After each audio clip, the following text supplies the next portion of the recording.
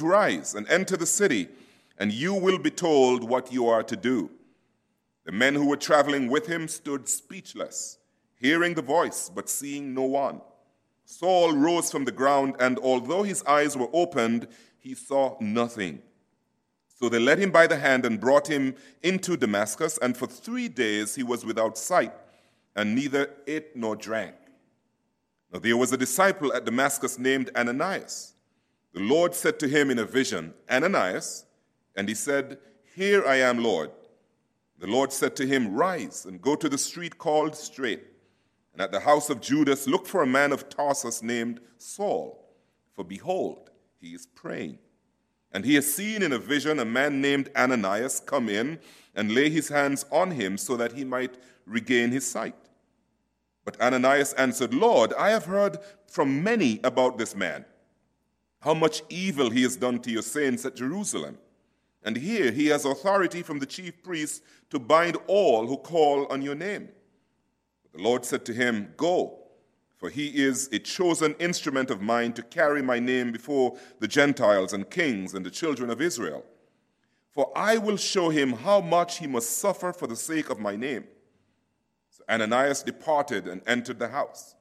And laying his hands on him, he said, "Brother Saul, the Lord Jesus, who appeared to you on the road by which you came, has sent me so that you may regain your sight and be filled with the Holy Spirit." And immediately something like scales fell from his eyes, and he regained his sight. Then he arose and was baptized, and taking food, he was strengthened. You can be zealous for the wrong reasons, for the wrong cause. Now, the image that came to mind as I was preparing this message this week is that of a triangle. There are 3 dimensions to this passage that are all connected, each part crucial to an understanding of the story. Story of the church's greatest persecutor who became the church's greatest preacher. Now, something happened between those 2 poles. He had an encounter with Jesus that was radical and life-changing. This encounter saved him from the pricks and radically transformed his life. Now, when we first met Saul about 2 weeks ago, he was giving his consent to Stephen's stoning death. Not long after that, he began to persecute the church. He went from house to house, arresting any believer that he could find and hauling them off to prison. Now, in this passage, we see him breathing out threats and murder against the disciples of the Lord. Now, you have to be a very angry man to be breathing threats and murder against anybody. And so snorting through one's nostrils is the Old Testament way of talking about how angry a person is. Now, Luke uses this expression to capture the hostility that Saul had against any that believed in Jesus, any who was a follower of Jesus Christ. Now, what is ticking this man off so much that he is snorting threats and murder against followers of Jesus Christ? And why is he seeking authorization from the high priest to haul them off to prison? Now, the answer is very simple. All of this is happening because of what Luke calls the way. The way. He tells us so that if he found any belonging to the way, men or women, he might bring them bound to Jerusalem. What then is the way? The way to the Father. Jesus himself identified himself as just that when, you remember, Philip asked him, "How can we know the way?" And Jesus had responded to him then by saying, "I am the way, the truth, and the life. No one comes to the Father except through me." So there is a way to the Father, and Jesus is it. Secondly, the way was a total way of life that is different and difficult. Again, Jesus himself warning that very few would find this way and very few would persevere in it. So it's one thing to find it, it's another thing to persevere in it. And Jesus had talked about how difficult that would be in Matthew chapter 7 and verse 14. For the gate is narrow and the way is hard that leads to life, and those who find it are few. Thirdly, the way was a title for the practice of following Jesus. Those who belonged to the way were unapologetic about their confession of faith in Jesus, who was crucified and who had risen from the dead. Now, this flew in the face of their allegiance to Judaism, because you see, the Jews believed that there was only one God, the Father. And so for Jesus to claim that he was the way to the Father was an affront to anyone who was a Jew. To confess that Jesus was Lord was a foreign concept to the pagans as well, because you see, they claimed that Caesar was Lord. And so when Saul heard Jesus talking about the fact, well, when he heard his disciples confessing faith in Jesus as Lord, he became ticked off and angry, so much so that he breathed threats and murder against them. Now, where is Saul's anger coming from? It is coming from his zeal for the Jewish religion. Now, we can learn a lot from Saul about how we as Christians should live out our faith. When it comes to your faith in Jesus, be all in. We use the term hook, line, and sinker. Be all in. Not halfway in, not part way in, but all the way in. Listen to how Saul describes his commitment to Judaism. Philippians chapter 3, verses 4 to 6. If anyone else thinks he has reason for confidence in the flesh, I have more. Circumcised on the 8th day, of the people of Israel, of the tribe of Benjamin, a Hebrew of Hebrews, as to the law, a Pharisee, as to zeal, a persecutor of the church, as to righteousness under the law, blameless. So Saul was all in. He was committed, although his zeal was for the wrong cause. He was fully committed, not to the way, but to another way, religion that was based on works, his works, what he could produce, how he could get to God, rather than on the work of Jesus Christ, who made the way to God possible. And so he was zealous, but his zeal was for the wrong thing. And in his zeal, caused him to persecute anyone who followed the way. Now, your zeal is what drives you. And your zeal can be for the wrong thing. Now, it was only later that Saul came to the realization that all of his zeal amounted to nothing but, we say, cow manure. How many of you are cow farmers in this? You're mostly corn farmers, right? Not cow farmers. But if you were cow farmers, you would know how that thing smells, right? Manure. Dung, Paul says. All of that, all of his zeal amounted to nothing more than that. But something happened to Saul, which brings us to the second side of the triangle, which tells us it is hard to kick against the pricks. Let's look at verses 3 to 5. Now, as Saul, was on his way, he's heading to Damascus, he approached Damascus, and suddenly a light from heaven shone around him, and falling to the ground, he heard a voice saying to him, Saul, Saul, why are you persecuting me? And he said, who are you, Lord? And he said, I am Jesus whom you are persecuting. Now, Saul's zeal made him ride on horseback for 140 miles from Tarsus to Damascus. 140 miles on horseback. And so he's nearing his destination, and suddenly a light that was too bright for him to look at with his naked eye. A light shone around him, and he was struck from his horse, fell to the ground, and from the ground he heard a voice that he had never heard before in his life. This voice says to him, Saul, Saul, why are you persecuting me? See, Saul thought that his threats and his murders were against the followers of the way. He did not realize that he had actually picked a fight with the way, Jesus himself.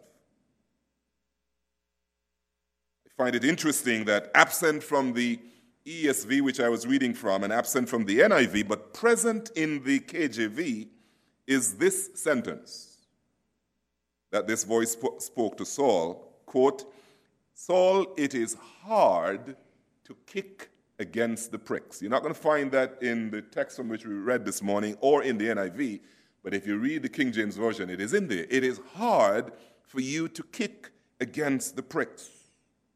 What does that mean anyway?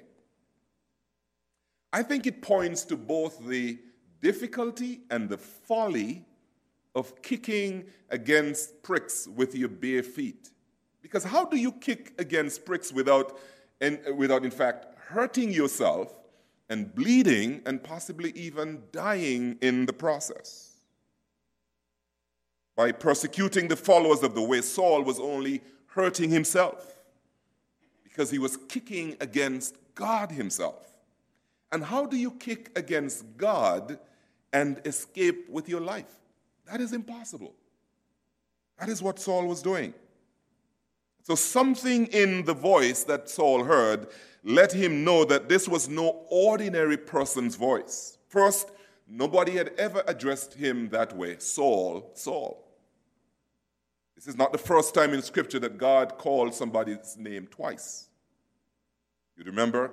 Abraham, Abraham, Simon, Simon, and now Saul, Saul.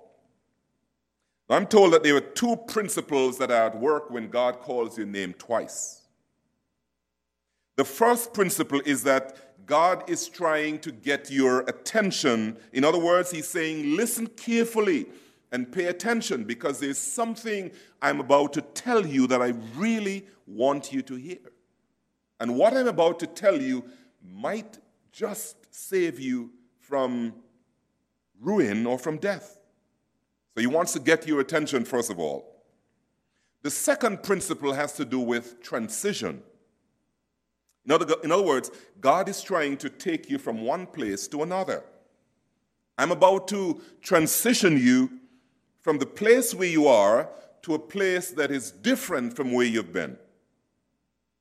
And so, Abraham, you may have been childless, but you are about to become the father of many nations. Simon, Simon, you've been a rock all of your life, but you are about to get sifted as wheat. So pay attention. Saul, Saul, you've been a zealous Pharisee. You've been a persecutor of Christians, but you're about to become the world's greatest preacher. I'm about to transition you. I wonder who here this morning is about to hear God call their name twice. Because he either wants to get your attention or he wants to transition you from ruining your life by kicking against the pricks, or he's about to transition you from where you are to an amazing place that you've never been before. That's not the voice of God, by the way. It's somebody else's voice. Something about this voice also tells Saul, or causes Saul to say, "Who are you, Lord?" Now, if Saul knows that the voice that he's hearing is the voice of the Lord, then why bother ask, "Who are you?" If he knows that it's God's voice, why bother ask it? I believe there's a simple answer. It is because Saul knows who the Lord is, but he doesn't yet know him as his Lord. See, there are too many people sitting in church who know who God is, but who don't yet know God. It is one thing to know about God. It is another thing to really know God. So I ask you this morning, which one of these two really applies to you? Do you know God, or do you know only about God? Now, this is how the voice answers Saul's question, "Who are you, Lord?" "Saul, Saul, I am Jesus whom you are persecuting. You are kicking against the pricks, and you cannot continue kicking against the pricks and not end up being badly hurt or maybe even bleeding to death. So you need to stop, Saul. You need to stop your kicking. Not only do you need to stop, but you need to rise. You need to get up from where you are. And I wonder again this morning, how many of us need to not only hear the Lord speak, but he's saying to us specifically, get up from where you are. Change your position. Head in another direction.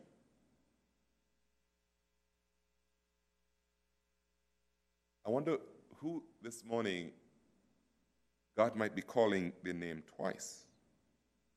Stop what you're doing.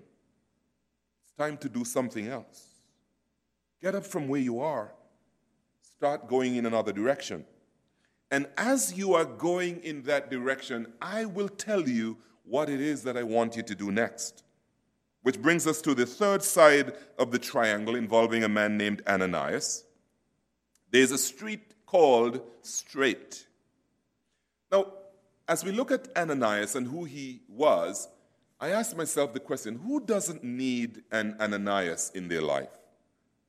I believe that everybody needs someone that God sends for the expressed purpose of speaking into your life, of telling you what the next step is that you should take, of pointing out what God would have you do with your life, of helping you to see things more clearly. Maybe they're blurry in your mind, but this person helps you to unpack things and to connect the dots and to see more clearly. All of us need an Ananias. I'm told that the name Ananias was a common Jewish name, which means Jehovah is gracious. And don't we need a gracious person representing God to speak graciously into our lives from God? Now, there was nothing really extraordinary about Ananias. He wasn't a leader by any means. He had no leadership role. He was not immune to fear. We all face fear. In fact, he was afraid for his life. But what I notice about Ananias, which is so commendable, is that his obedience to God was stronger than his fear. His obedience to God was stronger than his fear. So often God calls us to do things that make us afraid. When our obedience to God is stronger than our fear, there are amazing things that God can do through us. You and I need to be like that as well. To not allow our fear to prevent us from stepping out in faith and obeying God, but obeying him nonetheless, letting our obedience to him be stronger than our fear. We need to all learn how to do that. So God appears to Ananias in a vision and calls him by name, and Ananias' answer is this: "Here I am, Lord." Now notice how different his response is to Saul's. Saul's answer is, "Who are you, Lord?" In other words, you are the Lord, but I don't know you as Lord. Ananias' answer is this: "Here I am, Lord." In other words, not only are you Lord, but you are my Lord, and I am available to you. Just say the word, and I will do it. Does that characterize your relationship with your Lord? That whatever he says to you, you say to him, "Here I am. I'm available to do exactly what you want me to do. Just say what you want me to do, and I will do it. I might be afraid initially, but I am going to allow my obedience to you to be stronger than my fear of any circumstance." Now, much of what we learn about what is going on in Saul's mind and in his life at this time, we're going to learn this through what Ananias says. First of all, we learn about Saul's posture while all of this is happening. Saul, the persecutor of the church, the one who had evoked so much fear and discomfort in them, what is he doing? He's on his knees before the Lord and he's praying. Now, we don't know what he's praying about, but God has begun to do something remarkable in his life. As he's praying, his heart is being changed. That anger that had dominated his life and that misplaced zeal that had dominated his life, these are being taken care of as Saul is on his knees praying before the Lord. Now, we also know that Saul, who is still blind, he has had a vision from God, even as Ananias himself is having a similar, well, not a similar vision, but a vision as well. And so in this vision, Saul sees Ananias coming to him, laying his hands on him so that he might regain his sight. Now, we also know that God has a purpose for Saul. He has been chosen by God to be his instrument to carry his name and his gospel to both Jews and Gentiles, and that he will suffer much for the sake of the Lord Jesus Christ. He's a chosen vessel. God has a purpose for him. And so God now wants Ananias to go to this street called Straight, to the very house where Saul is staying and where he's praying. And Ananias does not realize that if God is sending him somewhere, then he need not be afraid because God is with him. How many of you realize that when God sends you, he protects you? God sends you anywhere, no matter how afraid you are of the people around you, what they will say to you or do to you. If God sends you, he protects you. And so Ananias begins to say, Lord, I've heard from many about all that he's doing and has done and what he's here to do. What I want to say to us this morning is never listen to all the reasons why you shouldn't when God has already told you why you should. Can I say that again? Never listen to all of the reasons why you shouldn't when God has already confirmed in your spirit what you should. And so Ananias is now obedient even as he expresses fear and doubt initially. Because we all have that from time to time, don't we? So the scripture tells us that Ananias departed and entered the house, and laying his hands on him, he said, Brother Saul, the Lord Jesus who appeared to you on the road by which you came has sent me so that you may regain your sight and be filled with the Holy Spirit. And immediately something like scales fell from his eyes, and he regained his sight. Then he rose and was baptized, and taking food, he was strengthened. I want to say to us this morning that if Ananias hadn't obeyed God, God would have raised somebody else up who would have obeyed him. But notice that because of Ananias' obedience, his name is forever linked with Saul. It was he who prayed for Saul. It was through him that Saul regained his sight. It was he who helped Saul connect all of the dots of what he was experiencing. It was he who baptized Saul and ministered to his physical need for food. See, sometimes God calls some of us to a public ministry. Sometimes God calls some of us not necessarily to an outward ministry, but to minister to those who are in a public ministry. But it doesn't mean that anybody's ministry is any less significant than the other. Whatever God calls you to do, that is significant. So do it. Here's the bottom line to a message this morning. Being part of God's triangle involves having one arm reaching up to God and the other arm reaching out to others, to someone else. It's a great triangle to be in, by the way. If you're in the counseling profession, I'm told that the only triangle that you're allowed to be in is a triangle that involves God. No relationship that has a triangle in it can really thrive. Am I right, counselor over here? See, I'm not telling you any lies. I'm backed up over here.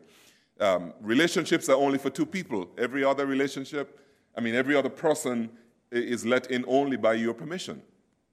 But when you're in a triangle with God, that works. the bottom line of our message this morning. Here's some things that I want you to really consider doing as a result of hearing this message this morning. Answer whenever Jesus calls your name. Now, Saul heard God call his name twice. God called his name twice to get his attention, to protect him from really damaging his life, to transition him away from kicking against the pricks to giving him purpose and becoming an instrument for him. Now, Saul answered, even if his answer showed that while he knew who God was, he did not yet really know God. God might be calling your name twice today. Calling your name in order to get your attention. Maybe you're about to commit the biggest blunder of your life. Maybe you're about to do something that would not only hurt you, but those closest to you. Pay attention. When God calls your name twice, pay attention. How do you not answer when God calls you? Especially if he calls your name twice. And the way you answer is by submitting to him first as Savior and then allowing him to become your Lord. Is there anybody here this morning who hears in the quiet of their heart the Savior calling your name twice? Is there anybody listening and following online for whom that is true? We'll take a moment and allow you to respond to this voice and even pray that God would indeed help you as you respond. Let us pray.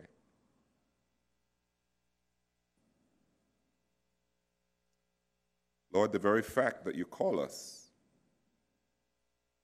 suggests that you are interested in us. You want to extend mercy and grace to us. You have plans for us.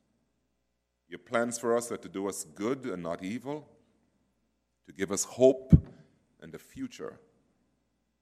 God, I pray this morning that somebody who in the quiet of their hearts hears your voice would respond and say, Lord, here I am.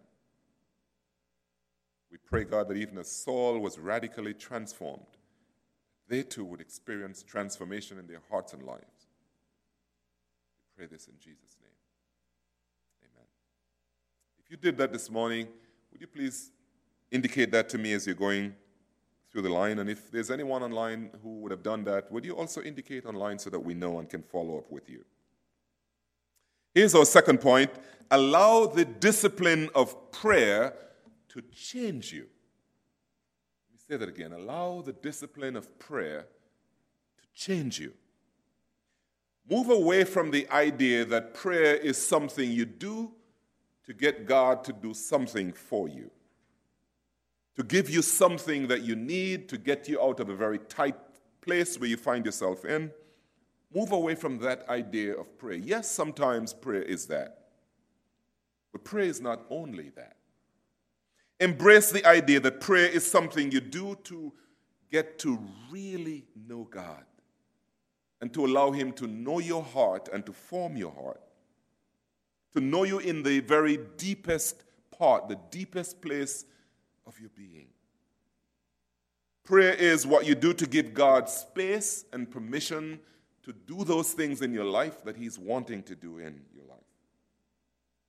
To take out of your heart those things, those affections and desires and ambitions that are not of God, and to replace these with ambitions and desires and affections that are toward God. Allow prayer to transform you. Thirdly, and finally, go wherever Jesus wants to send you. The idea here is that God wants to send you somewhere. He's not just saving you so that you might be at a standstill, but he has somewhere for you to go. And notice that God sent Ananias to a street called Straight. This was a street that led straight through the city. It had no windings or turnings. It was a very straight street that led through the city. Now notice that God sent him to a specific house, a specific street, a specific house for a specific individual. Notice also that Ananias, when he was there, he prayed for him. He helped him connect the dots. He prayed for his sight. He baptized him. He ministered to his needs. I believe that this morning God might be sending you to a specific house, a specific person for a specific reason. Now, if that is the case, then I want to challenge you to go. It might be difficult. You might be afraid of what that might mean, but go. Allow your obedience to God to be stronger than your fear. And then watch and see how God honors you because of obeying Him. Am I speaking to anybody this morning that resonates with? Nobody at all? Just me? I see those hands. Let us rise with obedience. That specific person, it could be a family member, a strained relationship. It could be a neighbor that maybe you had words with in the past.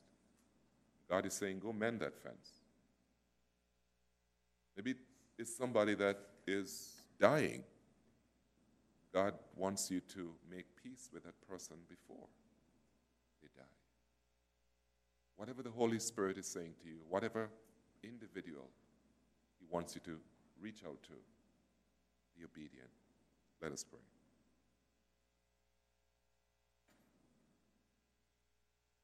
Lord, many of us were like Saul, zealous for the wrong cause, bent on destroying ourselves with our decisions, the hardness of our hearts.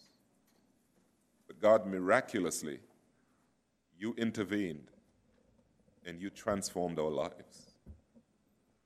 And you have sent Ananiases into our lives over the years who have discipled us, encouraged us, prayed for us, so that our faith today is strong.